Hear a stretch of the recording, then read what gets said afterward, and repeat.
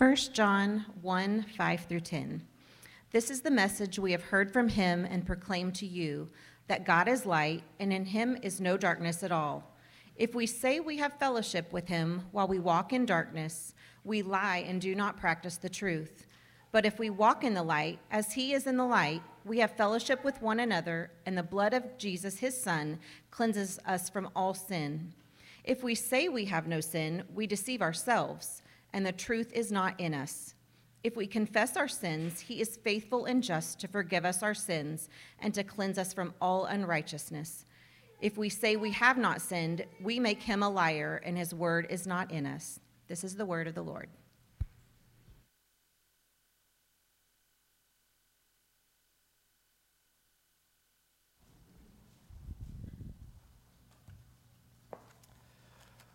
Well, good morning. My name is Jim, and I'm one of the pastors here at Sojourn.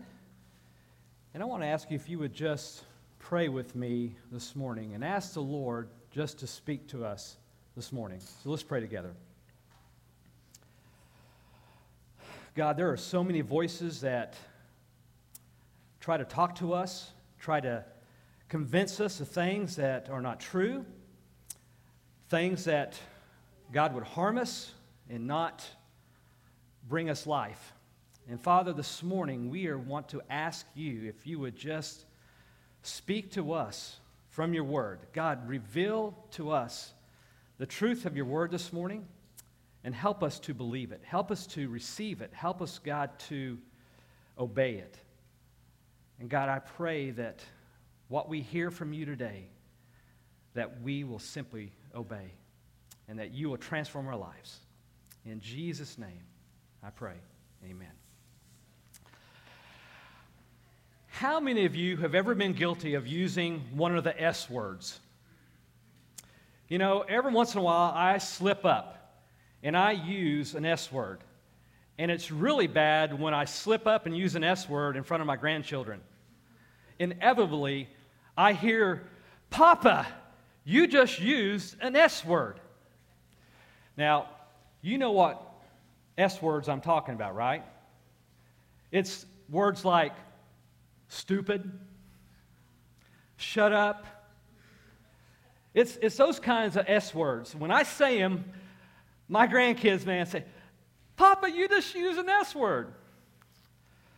Well, in this passage we're going to look at this morning, we're going to talk quite a bit about an S word. And it's not the S words I just mentioned. No, this S word is the word sin.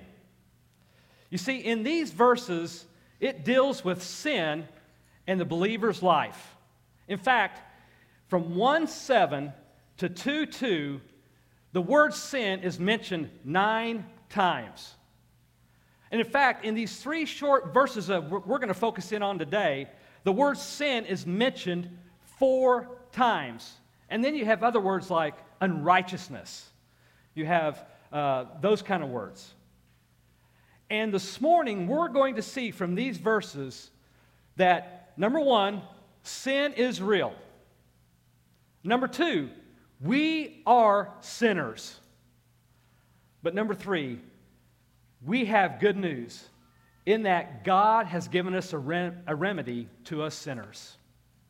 Now, we are living in a world where we are constantly being lied to. And all of us fall for lies in our life. Some of us fall for innocent lies, and while other lies are more serious that we fall for. But none are more serious than the lies that strike at the very heart of the gospel. You see, the devil is the father of all lies, and he is constantly lying to us. He's lying to us about the world. He lies to us about our bodies. He lies to us about ourselves, this world, and the Word. Wasn't it the serpent who said, "Has God really said?" You can't trust him. And in this passage, John will be dealing with some lies that have crept in to the church. These were lies that were striking at the very heart of the gospel and Christian discipleship. And the truth be known, they are lies that you and I even deal with today in the church and even in our own hearts. And so what were these lies that John had to combat? Well, number one, the first lie we're going to look at is the lie of perfectionism. The lie of perfectionism. Now, what is perfectionism? Well, the lie of perfectionism would say that I am not culpable. I am not culpable. Meaning, I have done nothing wrong. I'm not doing anything that makes me liable for judgment. I'm not worthy of God's judgment. Now, I might have a few rough edges around me. I'm not doing everything I really need to be doing right. But basically, I'm getting it all right. I'm not worthy of God's judgment. Now, how in the world did this get into the church in John's day? Well, it really crept in, most likely from a heretical group called the Gnostics. They were Gnostics in nature. Scholars differ whether these were full-blown Gnostics or whether they just had some Gnostic tendencies. You see, Gnosticism comes from the Greek word gnosis, and it's the word that means knowledge. This was a pagan philosophy that attached itself to Christianity at times. Gnosticism, among other things, would say the way to be saved, not salvation like we think of it, but the way to be saved or the way to have redemption or release was through this gnosis, this special secret knowledge, some kind of ecstatic utterance, some kind of enlightenment or understanding. Some would even say, maybe be saying in John's day, that sin no longer was real because you could remove it through some ritualistic performance that you did. Another way of saying it was that sin was just some bodily category. It wasn't real because what we do in this body, it really doesn't matter because this body is just materialistic stuff. What really matters is the spirit. That's what's important. You see, Gnostics were dualists. And what that means was that they made a very clear distinction between the materialistic part of the body and the spiritual part of the spirit or the soul. And so, Gnostics were basically saying that when you obtain some secret knowledge, then you get this enlightenment. Or you can go through certain rituals, and then you no longer have to worry about this old moralistic junk that we have to deal with every day. Now, just hearing that ought to clue you in to how detrimental this was to the Christian faith and how important the incarnation of Christ was. But it ought to also reveal to us today that it's very relevant for us today. It's relevant for us because even in our day, we would hear people say stuff like, well, you know, if you just get enough education, or if you just get the right education, then that will solve all the problems that you have. Or if you just, follow the science. How many times have we heard that the last year and a half? Just follow the science. If you just follow the science, then, man, all that we're dealing with is going to be fixed. Or there's got to be a pill for this. Or there's this new medicine out there that we could take to heal me, to take care of the problems that I have physically. Or if you only just get the vaccine. Just get the vaccine and everything, this whole COVID problem will be solved. It even has a spiritual dimension to it. If you'll just do enough spiritual rituals, then you'll be okay. If you just get baptized, then you can wash away the original sin that you had. Or maybe if you just go on a pilgrimage, or if you spin enough prayer wheels, or if you light enough candles, then you will be able to rid the pesky sin problem that you're dealing with. That's what we're talking about. Or maybe even more relevant to us in some of the language that we use, and maybe some of you have used this language. Well, you know, it's really not me. It's not me. Maybe it's something like, it wasn't me who did that. Can you hear it? It's almost like you're outside of yourself when you say this. We do something bad and we say, that really wasn't me. It wasn't me who did that. Or maybe it's this. Deep down, I'm really a good person after all. I'm really good. Have you ever heard that, perhaps at a funeral, when they didn't know what to say about the person there? Oh, well, deep down, they were a good person. How far deep? We don't know. We kept on digging. We just couldn't find it. No, you see, perfectionism says that I am not culpable for this stuff that I do. I'm just not culpable. Now, look at 1 John verse 8. 1 John verse 8, 1 verse 8. Look what it says. If we say we have no sin. If we say, John here is using an exclusive we, meaning anyone, anywhere, at any time who takes this position, that's who he's talking about. And then he makes the connection between the false teachers of his day and what they were saying. If we say we have no sin, we deceive ourselves and the truth is not in us. And so what John is really thinking about here, he's thinking about sin not being in us, not being in my life, not having a sin nature in me. Sin is not my problem. Sin is someone else's problem. I have no sin principle in me. And John says, if that's what you think, then you deceive yourself. Now, none of us would ever say that right out. We just wouldn't come out and say this. But how often do we say this by ignoring our sin? Or by diagnosing our sin? Or saying there is some sort of physiological or psychological problem or some social issue has caused this in my life. This is the way I am. Or we put some kind of label on our sin. Or we might even relativize our sins. You know what I'm talking about, right? When I look at the rest of you out there, I'm really not that bad. Yeah, that's what we do.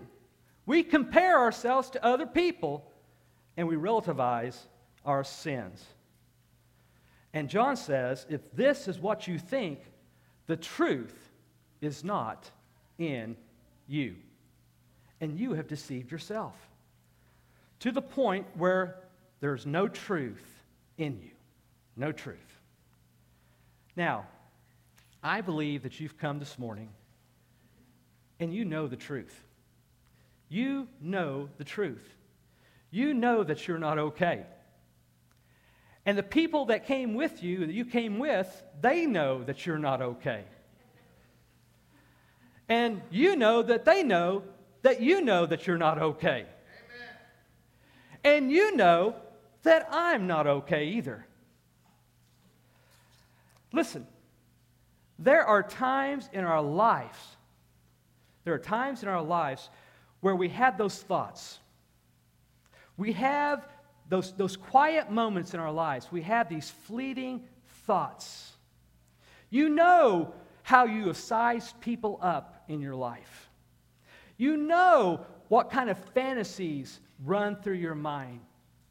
You know that the things that you think about that are not godly. You know what kind of life that you have lived before Christ that doesn't live up to Christ likeness. You come to church every Sunday, and the life that you are living right now betrays your confession of Christ. And if you were to say, I have no sin, you are deceiving yourself. Listen, it is not real. But listen, the Bible is pointing out to us that sin is real. There is a sin nature, and the reality of it is it's in us. We have a sin nature. But now look at verse 10. Verse 10 says, if we say we have not sinned. Now, verse 8, John is talking about our sin nature. Sin is not my problem. It's not my principle. But here in verse 10, it's a little different. If we say we have not sinned, we're moving now from principle to practice. From principle to practice. We are talking about those everyday indwelling sins that we deal with on a day-to-day basis. And like the writer of Hebrews says in chapter 12, those sins that which cling so closely to us. Now let's face it, there's none of us here, there's not a single person here who would say and come out and say, I have no sin or I have not sinned. But how often do we cloak it in language like, oh, I'm not perfect. I never claimed to be perfect. Or we use language like, I just made a mistake. Mistakes were made. Or we generalize our sin. And we say, I have regrets. I have regrets. Or we say, we've all made mistakes. I'm not the person I would like to be. I do have some growth edges. But listen, that is really not the question we're talking about. No, the question that we are talking about is, have you sinned? Have you sinned? Now, we don't like that term sin. That word sin just kind of rubs us the wrong way. You know, it has contours, it has edges, it has this vertical dimension that really means something. But God calls it sin.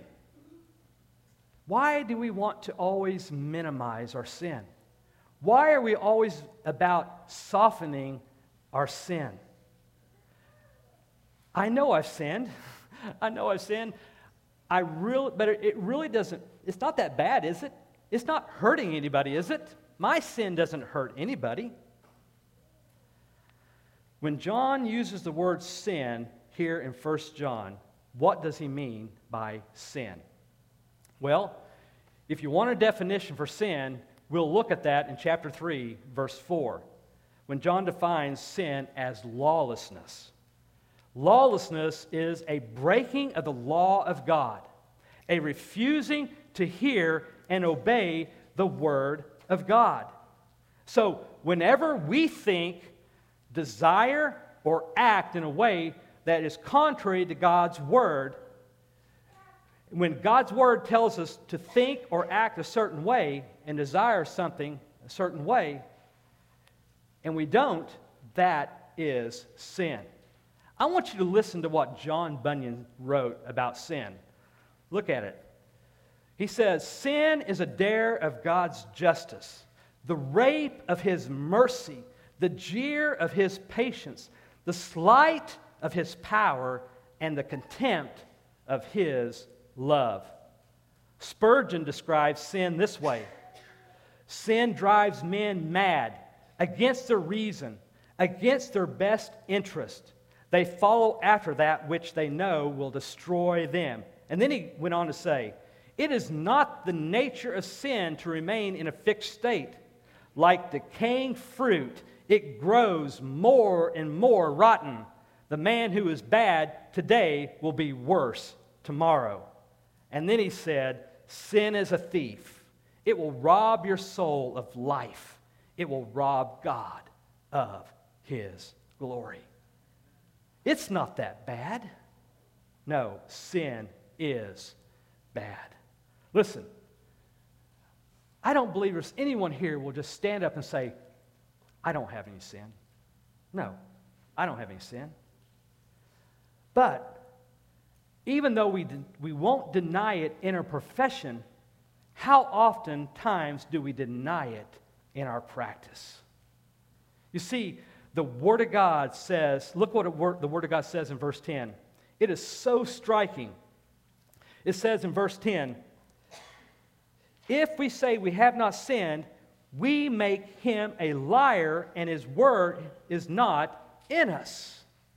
Now, if you think you have not sinned, or you think that sin is in the past and not in the present, or you think that it's not something that you deal with or you have a problem with, not only does the Bible say in verse 6 that you're a liar, the Bible says in verse 8 that you have deceived yourself, but the Bible also says in verse 10 that you have made God a liar.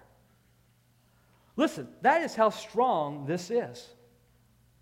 You are saying that God is a liar if you think you don't have a problem with sin. And it goes on and says that His word is not in you. Now, why? Because God says all throughout His word that everyone has a problem with sin. Look at 1 Kings 8:46. If they sin against you, and then he says parenthetically, for there is no one who does not sin. Look at Psalms 14:3. They have all turned aside together. They have all become corrupt. There is no one who does good, not even one. Ecclesiastes 7:20. Surely there is not a righteous man on earth who does good and never sins. And then finally, Isaiah 53:6. All we like sheep have gone astray. How many? All. We all have turned everyone to his own way, and the Lord has laid on him the iniquity of us all. Listen, there is no one in this room who is done with sinning. And the bottom line is that we are all sinners. We're all sinners.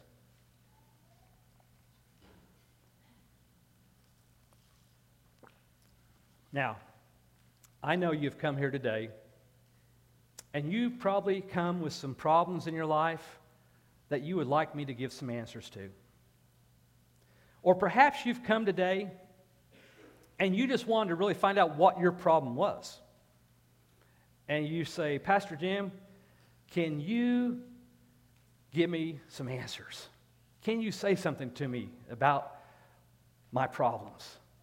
Well, I'm going to do my very best to tell you what your problem is.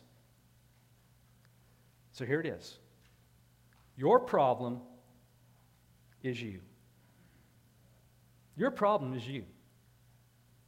And my problem is not you, it's me. My problem is me. You see, my problem is me, and your problem is you. Your problem is you. And in saying that, what I'm saying is that we all have to deal with indwelling sin in our life. This week, I have dealt with indwelling sin in my life. This week, you have dealt with indwelling sin in your life. These past few weeks, Pastor Jay has had us read some prayers of confession. Now, I want to ask you a question. As you were reading through that prayer of confession, what were you thinking about? What were you thinking about? What were you saying to yourself? Were you saying to yourself, oh, that's not me. I don't have that problem. There's nothing I need to confess. Or were you saying to yourself, oh, God, I am such a sinner. God, I have sinned against you. Listen, we all deal with sin. Now, I'm not talking about some religious category that we like to put sin in, some religious box. What I'm talking about is God-offensive, people-harming, self-destructive sin. That's what God's wanting us to get to. Those things that destroy our lives. There is not a single person here that will not deny that you are a sinner. Listen, we can't deny it. Your friends know you're a sinner. Your family knows you're a sinner. And God knows you're a sinner. But oftentimes, who's the last one to know that we're a sinner? We are. Amen. We are. Listen, sin is real. We all have a sin nature that we have to deal with inside us, and we can't deny it. We all are sinners. Yes, I deal with indwelling sin every day of my life. And so let's not believe this lie of perfectionism. There's another lie that John deals with and confronts in this passage, and it's not as obvious as the lie of perfectionism. It is the lie of legalism. The lie of legalism. Now, where perfectionism would say, I'm not culpable, the lie of legalism says, I'm not forgivable. I'm not forgivable. You see, the legalist often starts by acknowledging the truth about sin.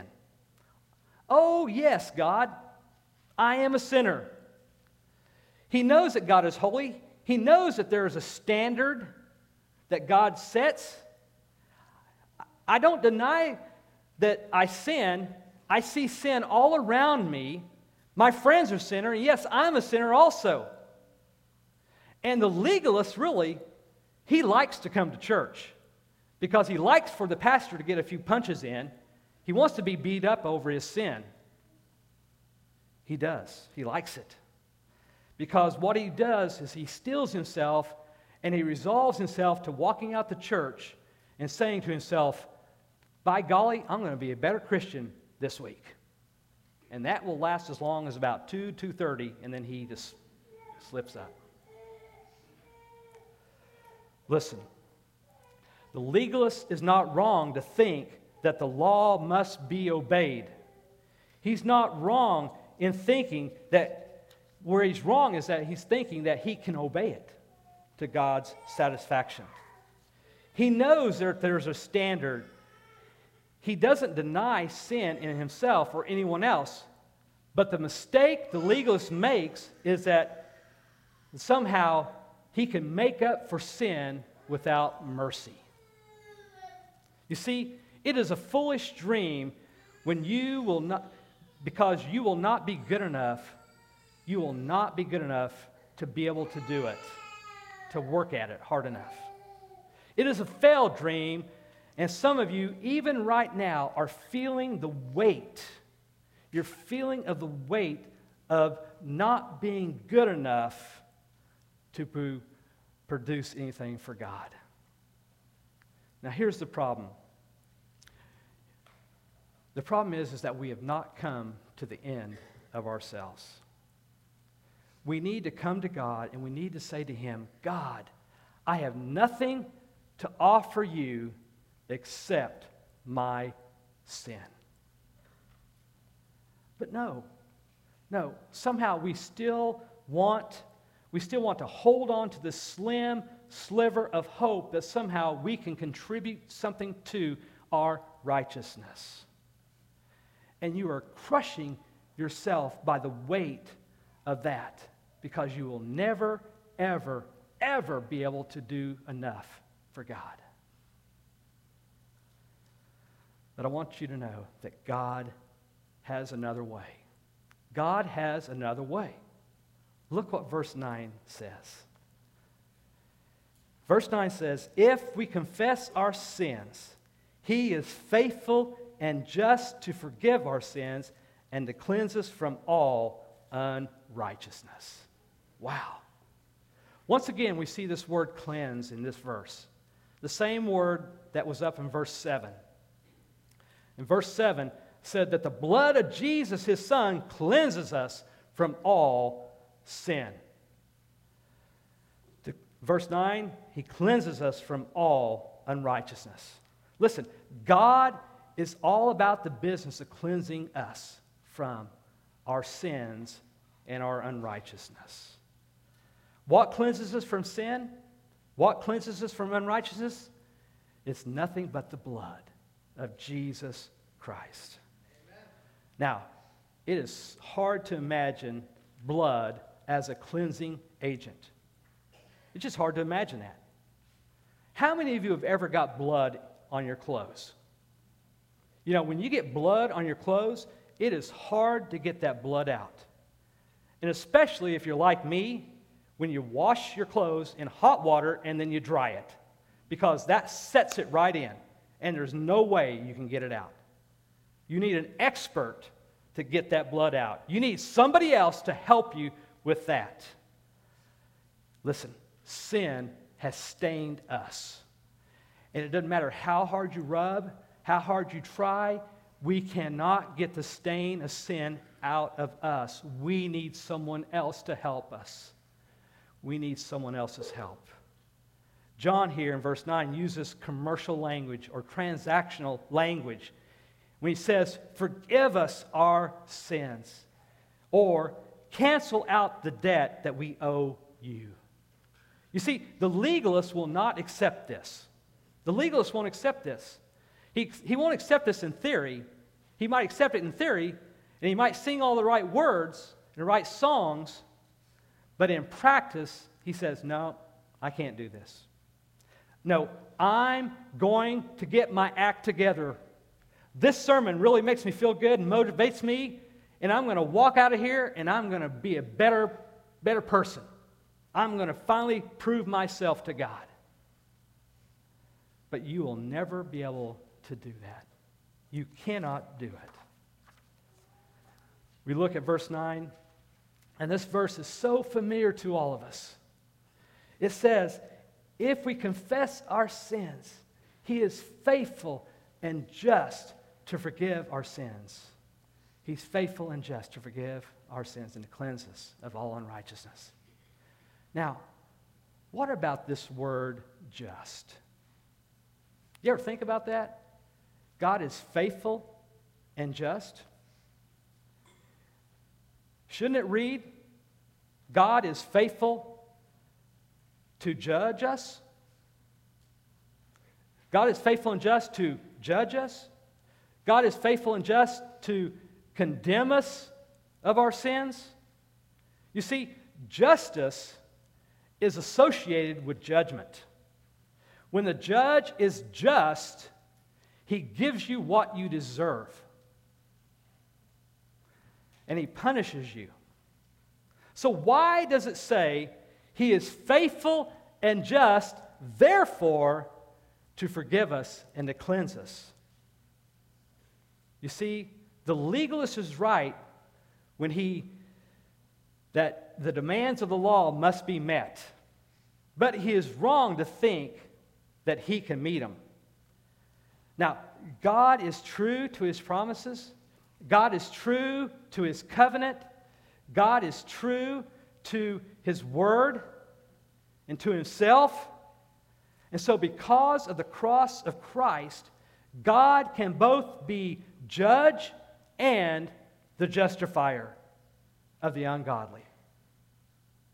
The question that we often ask ourselves is this: how can God allow bad things to happen to good people? That's what we always want to ask. How can God allow these bad things to happen to all us good people? But that is not the question that permeates the Scriptures. Most of the Scriptures ask the question, how can a good God allow good things to happen to us bad people? That's the real question. And that's why Romans 3 answers that. Romans 3 is all about answering that. How can God, who is holy, just, true, and never does anything wrong, how can that kind of God, who is just, justify the ungodly? How can that God set aside the wickedness of the ungodly and render them as just and righteous? And the answer is only by an act of justice. An act of justice. You see, so many of us have a wrong view of our salvation. We have a wrong view of salvation and what it means to be saved. We think that somehow that God woke up one day and said, you know what? I don't want to be a mean God anymore. I want to be a nice God. I want to be a nice God. So, you know those sins that you guys are doing out there? Forget about it. Free day. I'm going to let it go. Don't worry about it. Just go on. I love you so much. I love you so much that you can, don't worry about it.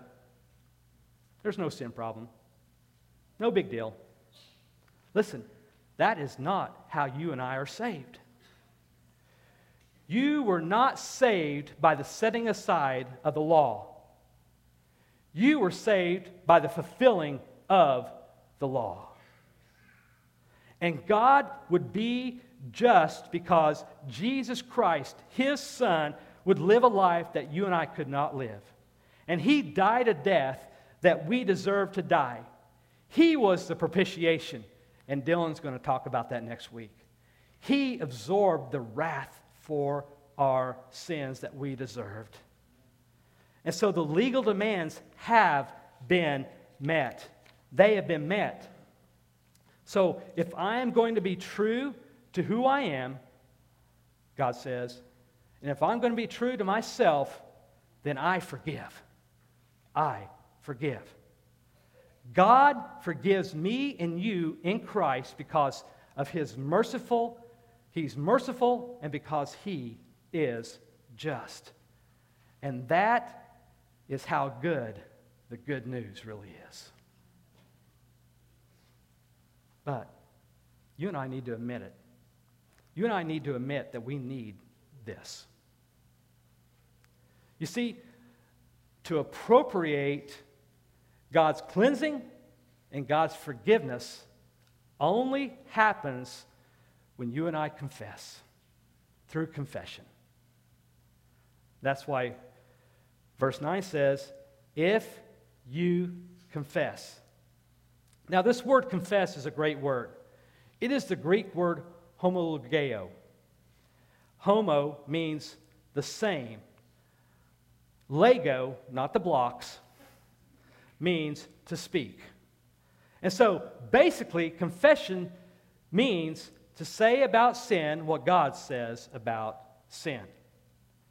Yes, God, this is not good. I confess that I sin.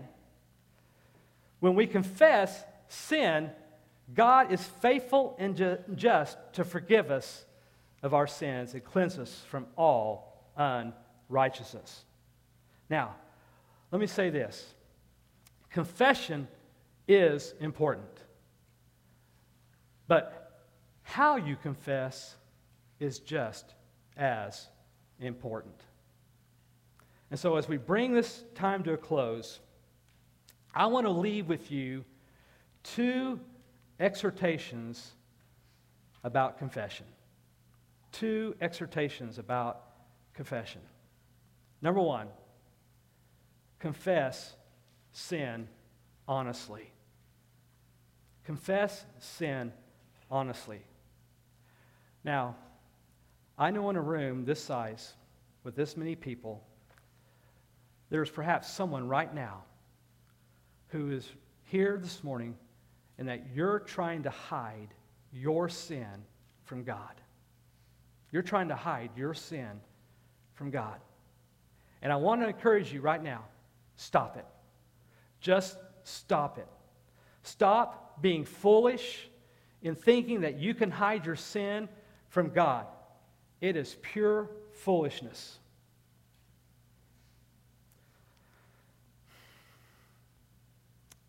Several months ago,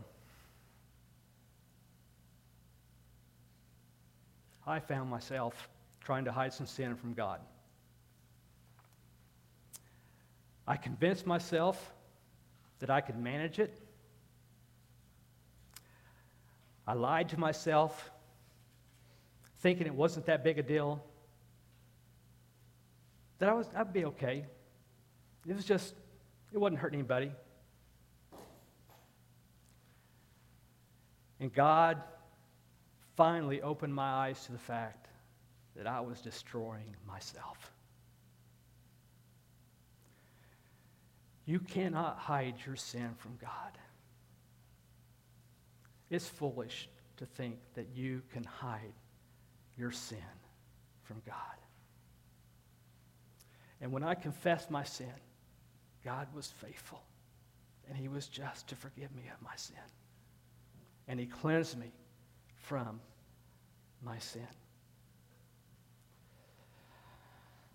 Stop trying to hide anything from God, especially from a God who loves you and desires to cleanse you from all these things that we do that hurt Him.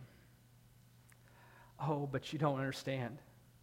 If I confess my sin to God, it would be so much better if I just hid it. It's not hurting anybody. It's not affecting anyone else. Listen, it's destroying you. It's destroying you. But if I just hide it, it won't hurt anyone. Listen to what the writer of Hebrews has to say to you. Or not Hebrews, Proverbs. Proverbs 28:13 says, "Whoever conceals his transgressions will not prosper, but he who confesses and forsakes them will obtain mercy." God will give you mercy. Listen, when we hide our sin from God, hiding your sin is like drinking seawater. The more you drink it, the more it starves your body, and it will destroy you. So don't hide your sin. Rather, confess it honestly. Secondly, confess sin specifically. Confess sin specifically. Now, a lot of times when we confess our sins, or we can make confession, we are way too general in our confessions. You see, the word sin there, it sins in verse 9, it is the picture of specific sins. Not just sins in general. It's not just, God, I'm a sinner, forgive me of my sins. No, it's God, I have sinned in this area. God, I have sinned in this way. Take time to examine your heart before God and tell Him, I have sinned this week. I have sinned that way. I have sinned today. I have sinned right now. I'm sinning. Be specific in your confession to God. Remember, verse 5 said that God is light. Part of the purpose of light is exposing darkness. And so the closer we get to light, the more clearly we see the areas of our lives that are dark and the areas that are hidden. Kim and I went to help some friends the other day move some furniture. And greatest thing I've ever seen. Maybe you have one of these. But I was getting ready to sweep the floor, and they handed me their sweeper, and it had 2 headlights on it. And when you swept the floor, man, you could just see the stuff on the floor. The light exposed the dirt that was on the floor. Listen, we need God's light. We need the light of God, His Word, to shine on our hearts. We need the light of God's Word to shine on our minds. We need the light of God's Word to shine in our lives, in our relationships, to expose the darkness that's in us, to lead us to honest and specific confession of sin before Him.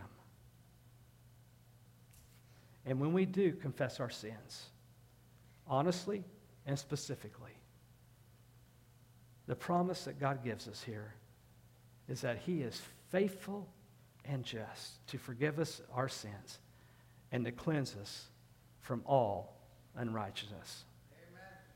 And so, let's confess sin honestly. And let's confess sin specifically.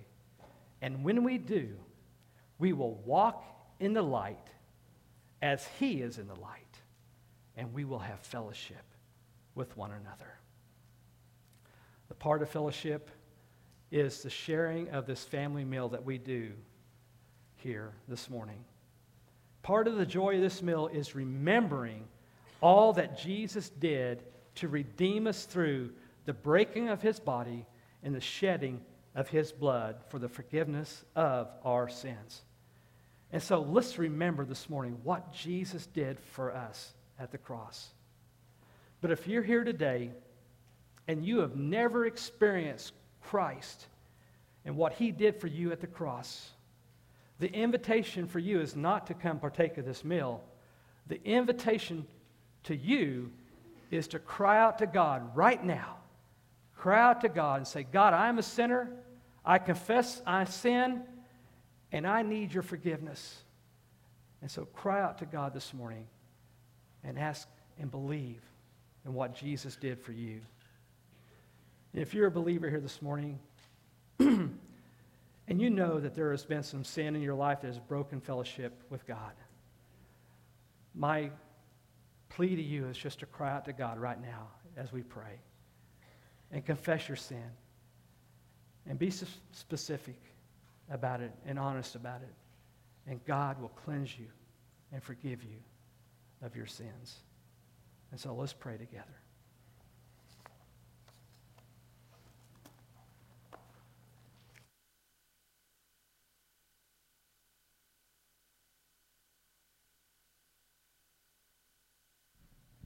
Let's pray. Father, we are all sinful. And we are grateful that you have given us light to see that sin. You've given us understanding in your word and how we should deal with it. And Lord, we just ask for faith to act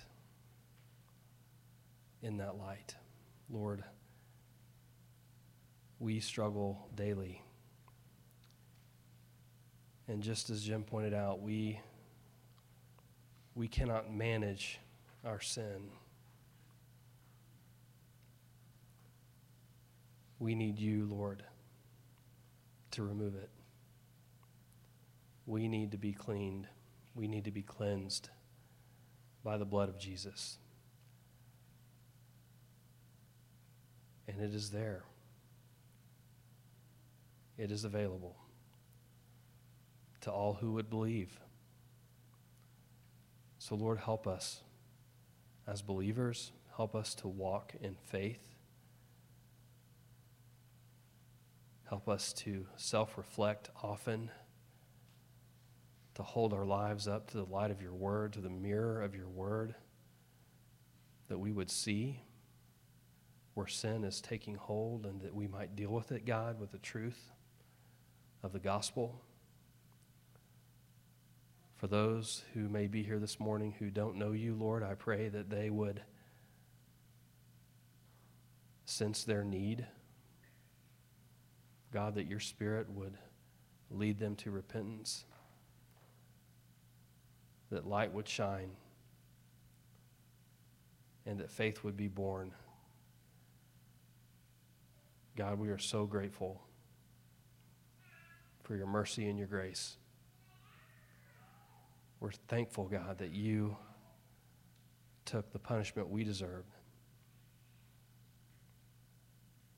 that your justice was satisfied at the cross, and that your love was poured out on your people.